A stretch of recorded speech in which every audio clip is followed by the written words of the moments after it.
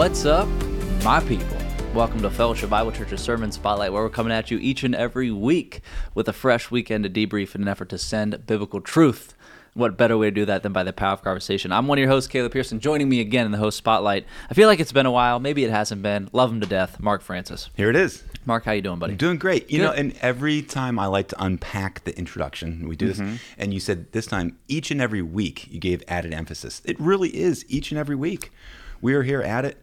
And I want to just give a shout out to all the people watching and listening, because new people do approach me and say, thanks for saying that last week. You know, or a couple weeks ago, we were talking about Kids Week and all that. One of the leaders from Kids Week was like, I appreciate you saying X, Y, and Z about, you know, the announcements and stuff. And so people, you're watching, you're listening. I appreciate it.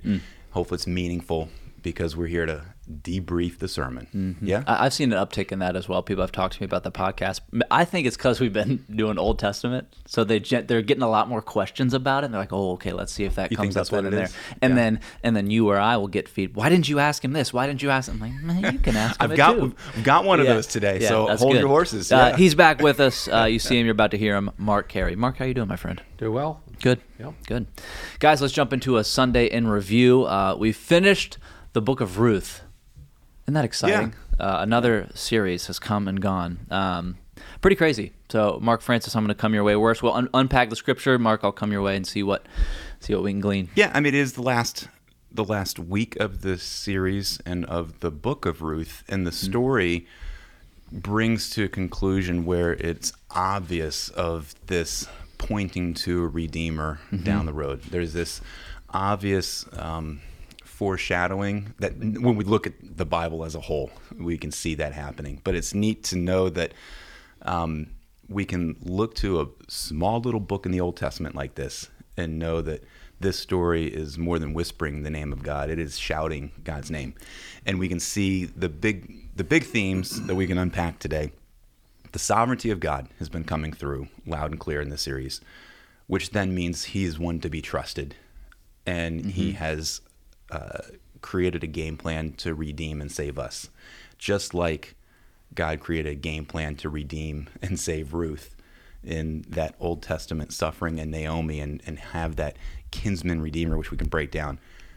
That is coming through in this 4-chapter book of the Old Testament. Ruth chapter 4 is what we've been waiting for. It's just to get there and to hear it is so cool, and to think about where we held off on some Sundays and stewing in it and really wondering what in the world's going to happen, to just be reminded of the way God is sovereign and working through it all is really and cool. to see it very relevant now and today. You know, I think we've asked you this, Mark, but why? I think going back to that first sermon of looking back at that last verse of the book of Judges, of, you know, everyone's doing right in their own eyes. I think that really speaks to the relevancy of the book today. And was that kind of, again, did you get what you hoped for out of this sermon series, and the cultural relevancy of today, and a greater appreciation of the sovereignty of God? I mean, I hope so. It's what the Holy Spirit jiggled in people's hearts and minds. All we can do is, lay out the truth, be accurate to the text. Of course, narrative. You have to ask yourself, okay, what? It's a story. What? We don't know the author. Could have been Samuel or what was their purpose? What was that author's intent in including the story? Well, clearly it was to point to this coming of King David and the genealogical roots. But why this story? And they wouldn't have really known that, even the writer of this book. What you're saying is a little unknown, the writer of the book of Ruth? Obviously the writer who wrote this was at the time of David or afterwards. Right, but wouldn't have really known of the Messiah, of Jesus. Oh, no, of that long-term picture, redemption process.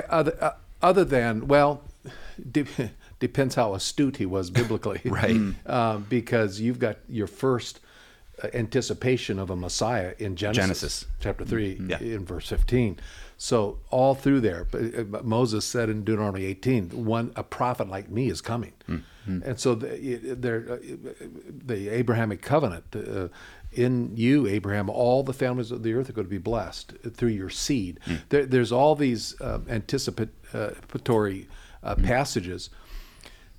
But the primary intent, I think, was to point that of the coming King David. And I don't know if he wrote to validate. Why would writing a story about a Moabite widow validate King David? It's clearly to validate God and His sovereign purposes of using sin and disobedience at a time of darkness. That if we think that God is somehow uncertain about the future, the God who, and as open theism, the heresy of open theism would teach that that He's a God who will change and adapt, the adaptable God. No. What Ruth is teaching us is that in the time when there was no king in Israel, and that even when a boy is named Elimelech, my God is king, and doesn't live it out, in a time when it would appear that there was no king in Israel, and there was certainly no influence of a godly king, no, there is a king in heaven, and He is fulfilling His purposes, and David is coming. That king was coming, and then ultimately, the son of David, the Messiah, is on target. He will be here. If David made it, in spite of the sin and all the stuff, the ultimate David and Messiah will come. You can take what you just said and apply it to today. It would appear in this world today that God is not relevant. Right. It would appear that God does not exist. Look at the culture. Look at the society. But yet, who's coming? Yeah. Who's the one that we can look to? Christ is going to return. That's right. He is sovereign. And what you just said for Old Testament truth of Ruth is exact same for us today. Right. And we need to trust and know that, yes, He is there. He is powerful. He is sovereign. All the characters and attributes that you see of the Old Testament God is still the God today. And even in a time of Judges where even some of the judges were questionable, yet here comes a Boaz. Like, where did he come from? So even in the darkness of our day, there are, God's people are faithful. They're faithful to the word, like Boaz was faithful. Ruth, the godliness of her heart, her conversion story, lives are being changed. Ruth's life was changed. And so, yes, in the midst of darkness and sin and rebellion, there are happy endings. There are good stories that can be told, even in our day and age. And the redemption of Naomi, of her cycles That's right. of up and down and bitterness, to then looking to who God is and trusting in Him. Yeah. So I think it's a very strong message to, look, trust me, is saying the Lord. Just trust me. I've got this covered, and it might be painful, and you may not know what the weaving will look like. But ultimately you are, because I'm not doing, there are no emergencies in heaven. I'm not, biting my fingernails up there in heaven now. I am fulfilling my plan and my purposes. Bible prophecy, by the way, is key for that. If you just look back at all the prophecies related to Christ's first coming, the things that are foretold, even anticipated, I think, in the book of Ruth, and fulfilled perfectly, 100%. Well, why would He not also perfectly fulfill those prophecies regarding His second coming? Well, of course He will. So we are called to live faithfully, like a Boaz, like Ruth, just live faithfully to the Word of God, and honor Him, and He truly will cause all things to work together for good to those who love Him and are called according to His purpose. We're living in Bible times, so I try to tell the students that as often as I can. What do you we're mean by part that? of an What exciting is Bible times to you? Bible times is not. This is a open and shut narrative that we don't fit in, and it's just a bunch of outdated words. There are things that have yet to be fulfilled. We're in between the comings of Christ. We're in this Holy Spirit era. We are a part of what God is doing. This is Bible times, and I appreciate the way this sermon series ended on 4th of July weekend as well, because you can lose the understanding of, like, we've been through mayhem and chaos before, and people have time and time again been like, this must be it. the beginning of the end. It hasn't been. And especially in today's day and age, I had a hunch this would be a heavily politicized 4th of July. Everybody's, starting to say, oh, we're not free anymore. Oh, patriotism's on a downward decline in this country, by the way, especially people my age and younger. And so it's sad to think through that, but then be humbled by the wars and conflict that have happened. But God has been sovereign over those things. And it was cool to be able to celebrate things like this country's freedom this weekend, thinking about a massive God, and then just being reminded of what being free in Christ actually is and what he set us free from ultimately. Yeah. It's just such a reminder of that. Yes, we should cherish and appreciate our own country, but... By the way, I thought it was interesting. Lisa and I watched the Capitol 4th of July thing. I don't know when the last time was we ever did that, but from start to finish. And I found it remarkable that it was some really solid patriotism. A lot of country western music in there, which is interesting, but really solid stuff.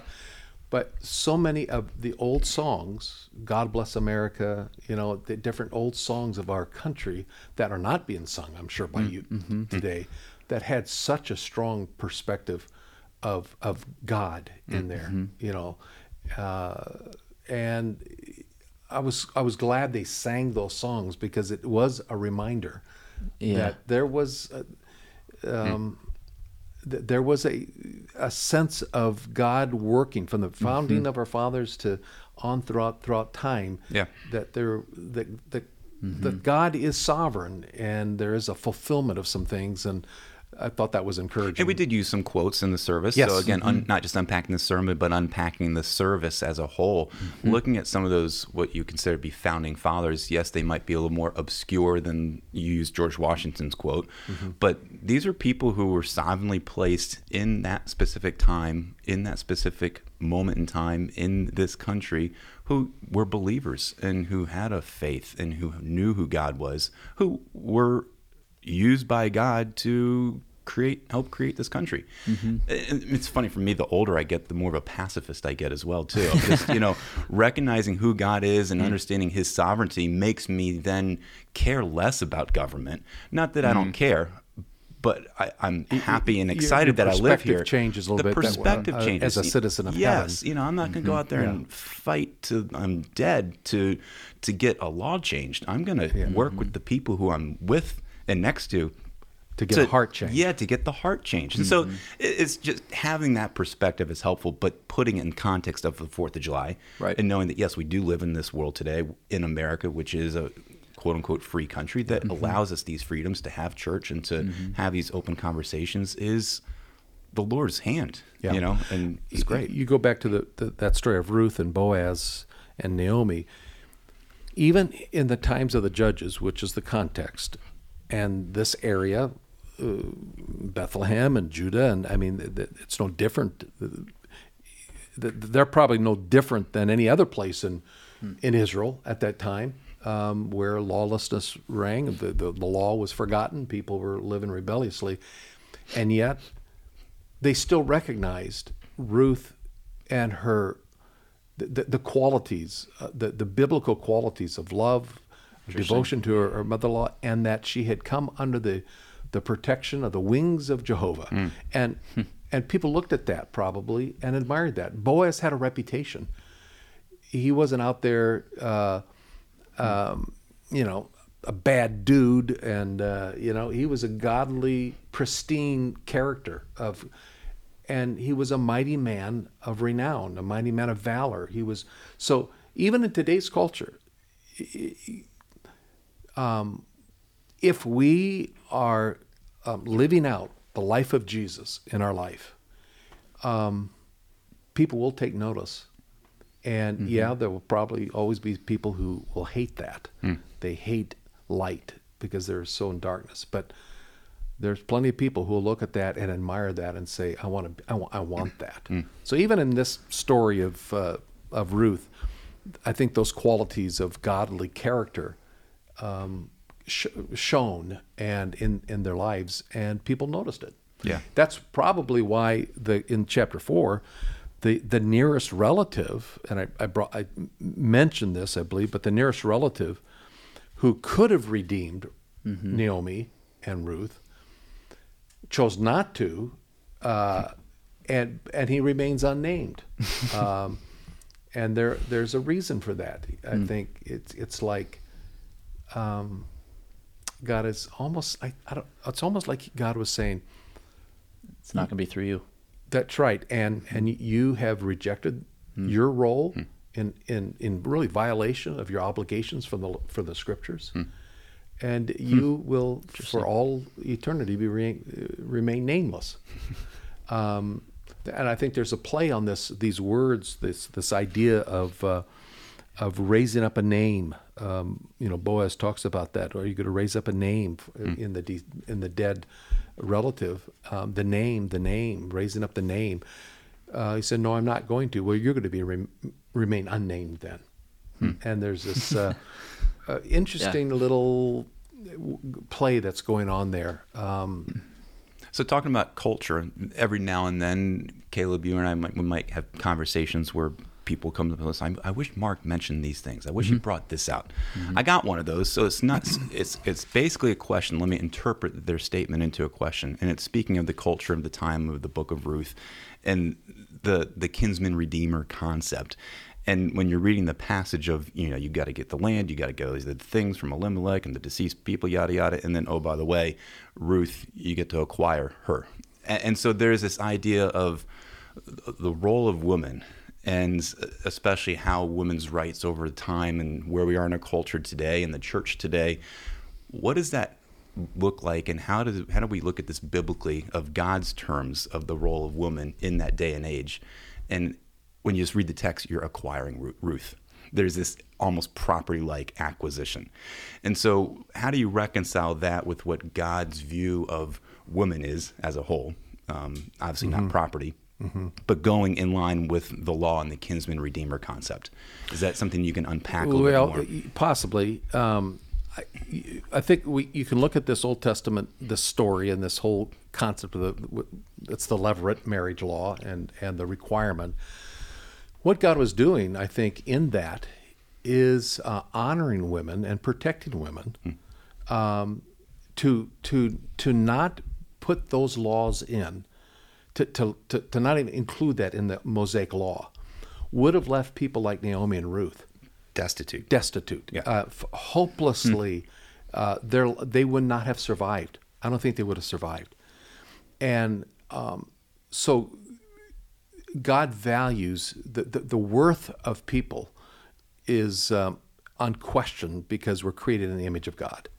And so even in this culture, which is clearly very patriarchal culture, you see God valuing the lives of Naomi and Ruth because of this built-in law of the Levirate marriage. So almost overlaying God's rules and laws with the sinful society of a patriarchal society of God was making allowances, trying to dominate That's women. Right. God is doing His way to which is correct. Why Ruth had the right in chapter 3 to put the marriage proposal out there. What Ruth is doing is saying, based on God's word and the law, I'm inviting you to be my husband. She is calling upon, because she's got the backing and the authority of God in the scriptures to do that. And so without that protection, without that the scriptures, she wouldn't have had a right to do that and would have been destitute. So the other thing is that it's just the very nature of the book, named Ruth, and the players and Naomi, is a and that she was a Moabitess. I mean, in God's estimation, it didn't matter that she was a Moabite. It didn't matter that she came from that pagan background. She was valued by God. And when she put her trust in Jehovah, man, did Jehovah ever work for her. She had come to find refuge, it says in chapter 2, under the wings of the God of Israel.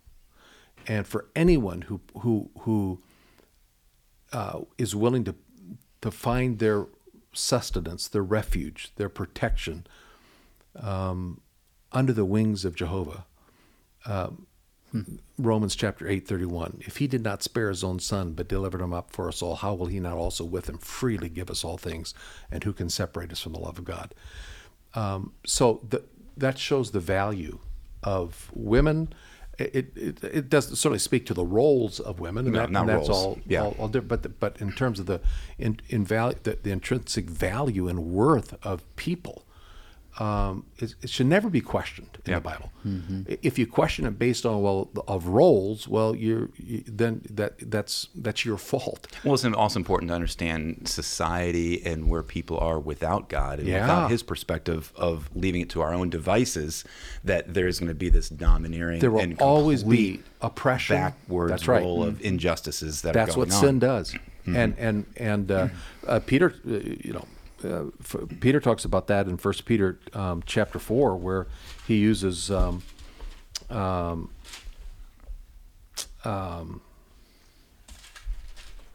3, end of chapter 2, where he talks about Jesus who suffered, was reviled, but did not revile in return, while being threatened and suffering. He uttered no threats. He kept entrusting himself to him who judges righteously.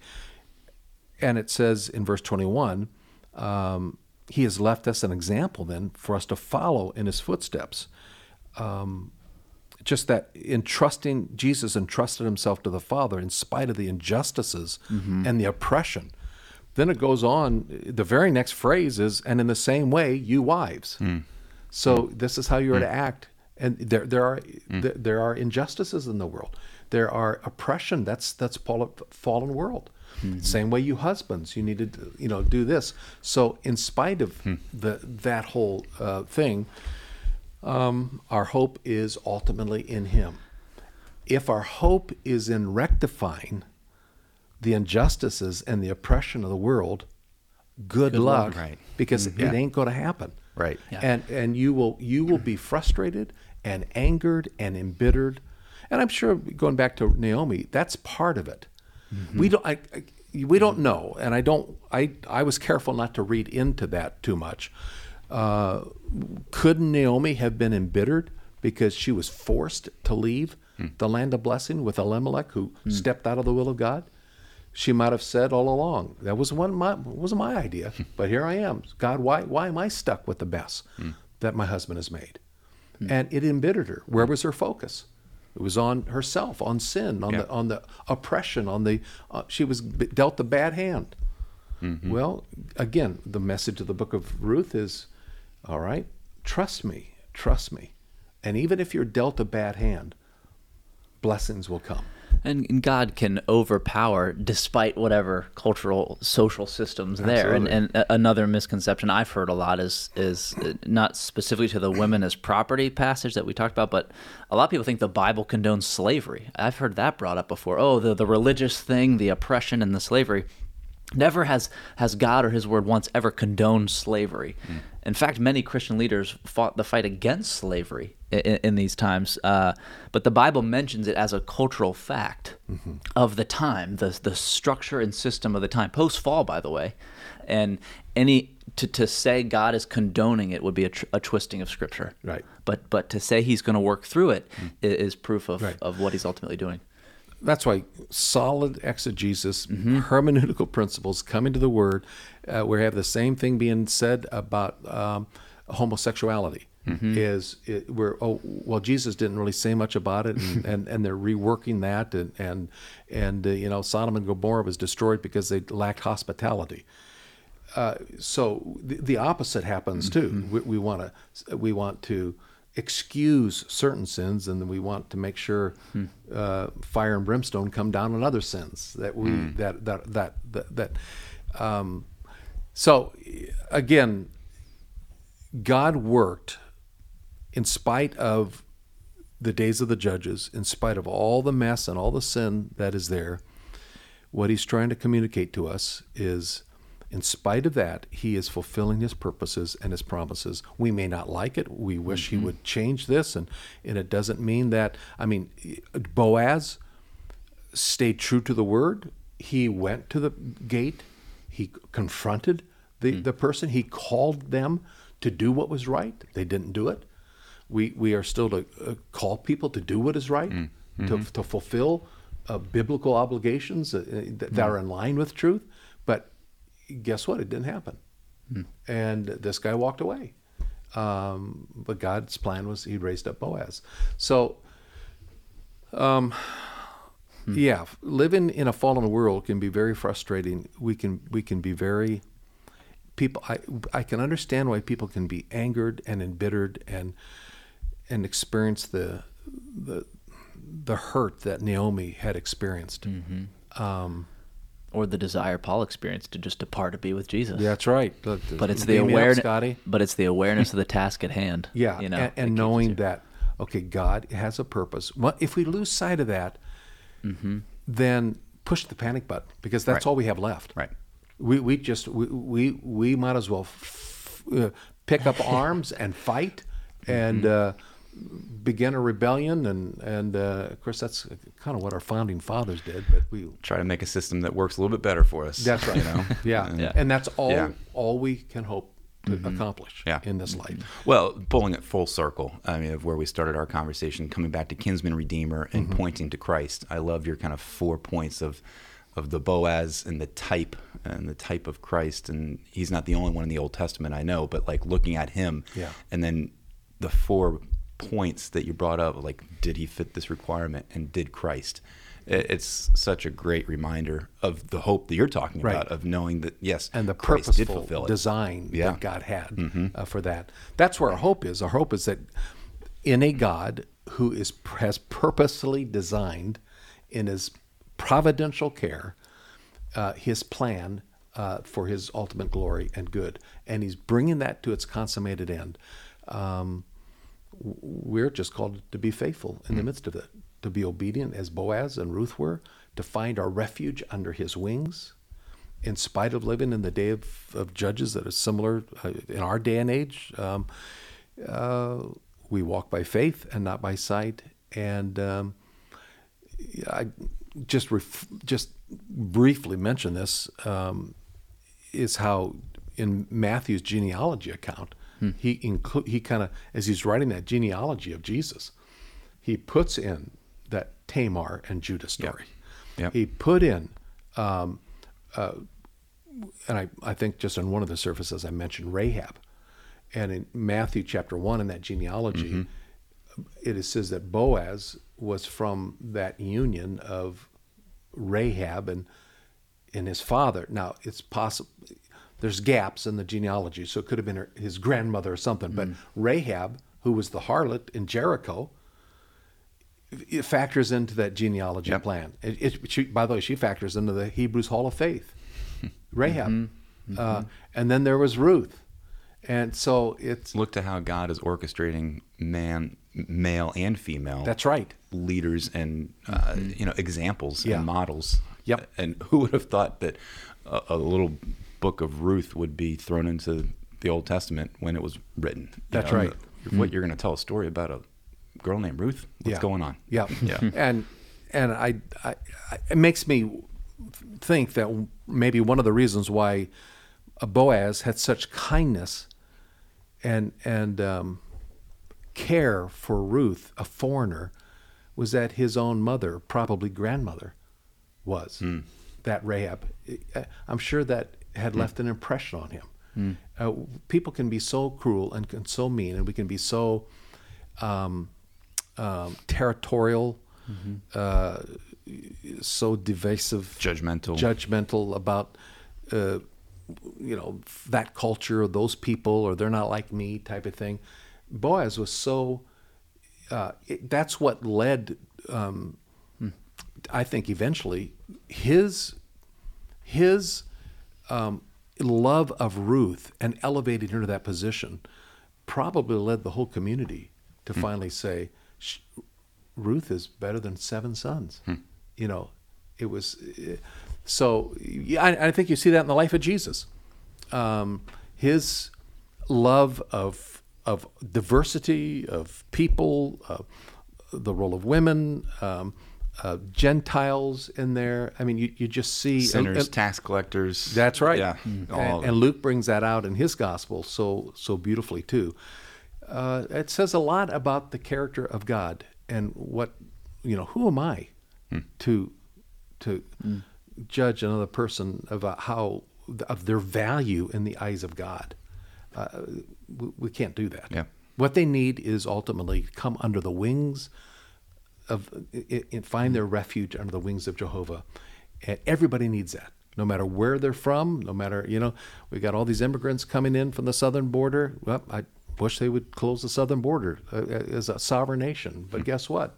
They're not doing it right now. Mm-hmm. But that does mean that there are live souls who need to know Jesus.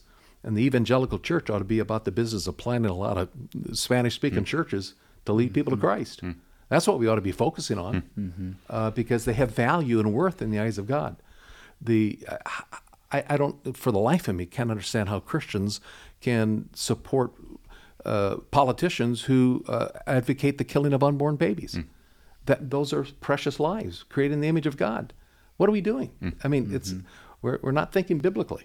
So again, there's so many lessons from the book of Ruth that they're more maybe secondary, applicational. I think the main one, again, is this whole thing of God's unfolding plan, his providential care of working out, and we can trust him. Know God, trust him. That's it. That's it. That's the bottom line. It's good.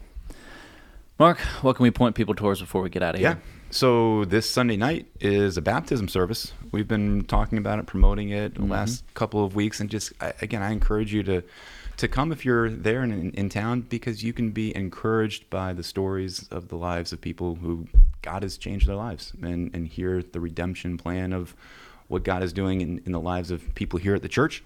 Page on the website that not many people know about. If you go to fbcva.org/events-and-activities, so events and activities, that's where you get a good list of the things coming up. So that'll be a good catch-all. You're probably not going to find it if you are typing, but there's multiple ways you can find events and activities, and there's a landing page that shows you all those things, because there's plenty of things coming up. So and next week, for the next 4 weeks, Tim Sanford, our newest staff member here, pastor of discipleship here, is going to be in the pulpit. We begin a series that covers those 4 weeks, and then in August, 5 weeks, where we're going to talk a little bit about our core values, what things really matter, question mark. I mean, what things matter? And so Tim is going to begin that and do a 4-week sermon series, and then we'll pick up with the core values in August. It's great. It's all one big sermon series. What matters most? Yep. See what matters most to God and to us, and how we should think properly, and then as a church, right? Yeah, and then we're going to continue on with the Book of Acts, a new study, because those things that matter most, you see it lived out in the life of the early church. Neat. And so we'll have fun in a study of Acts. It's going to be fun. We'll have Tim on the podcast. Yeah. I mean, I guess we'll miss Mark too. We'll miss Mark. But really excited for Tim. We had a chance to team Tim together with his son Ben. Have them go at it here in the Sermon Spotlight. I'm just still thinking about the phrase "Team Tim together," but yeah, we could probably have him on. Thank you to our viewers and listeners. You can find us everywhere. Type in Sermon Spotlight on your favorite podcast platform. We pop right up. Otherwise, fbcva.org is where you can find us. The fact of the matter, everybody's at sermons are not meant to just take an hour, but rather transform a lifetime. Until next week, much love. God bless.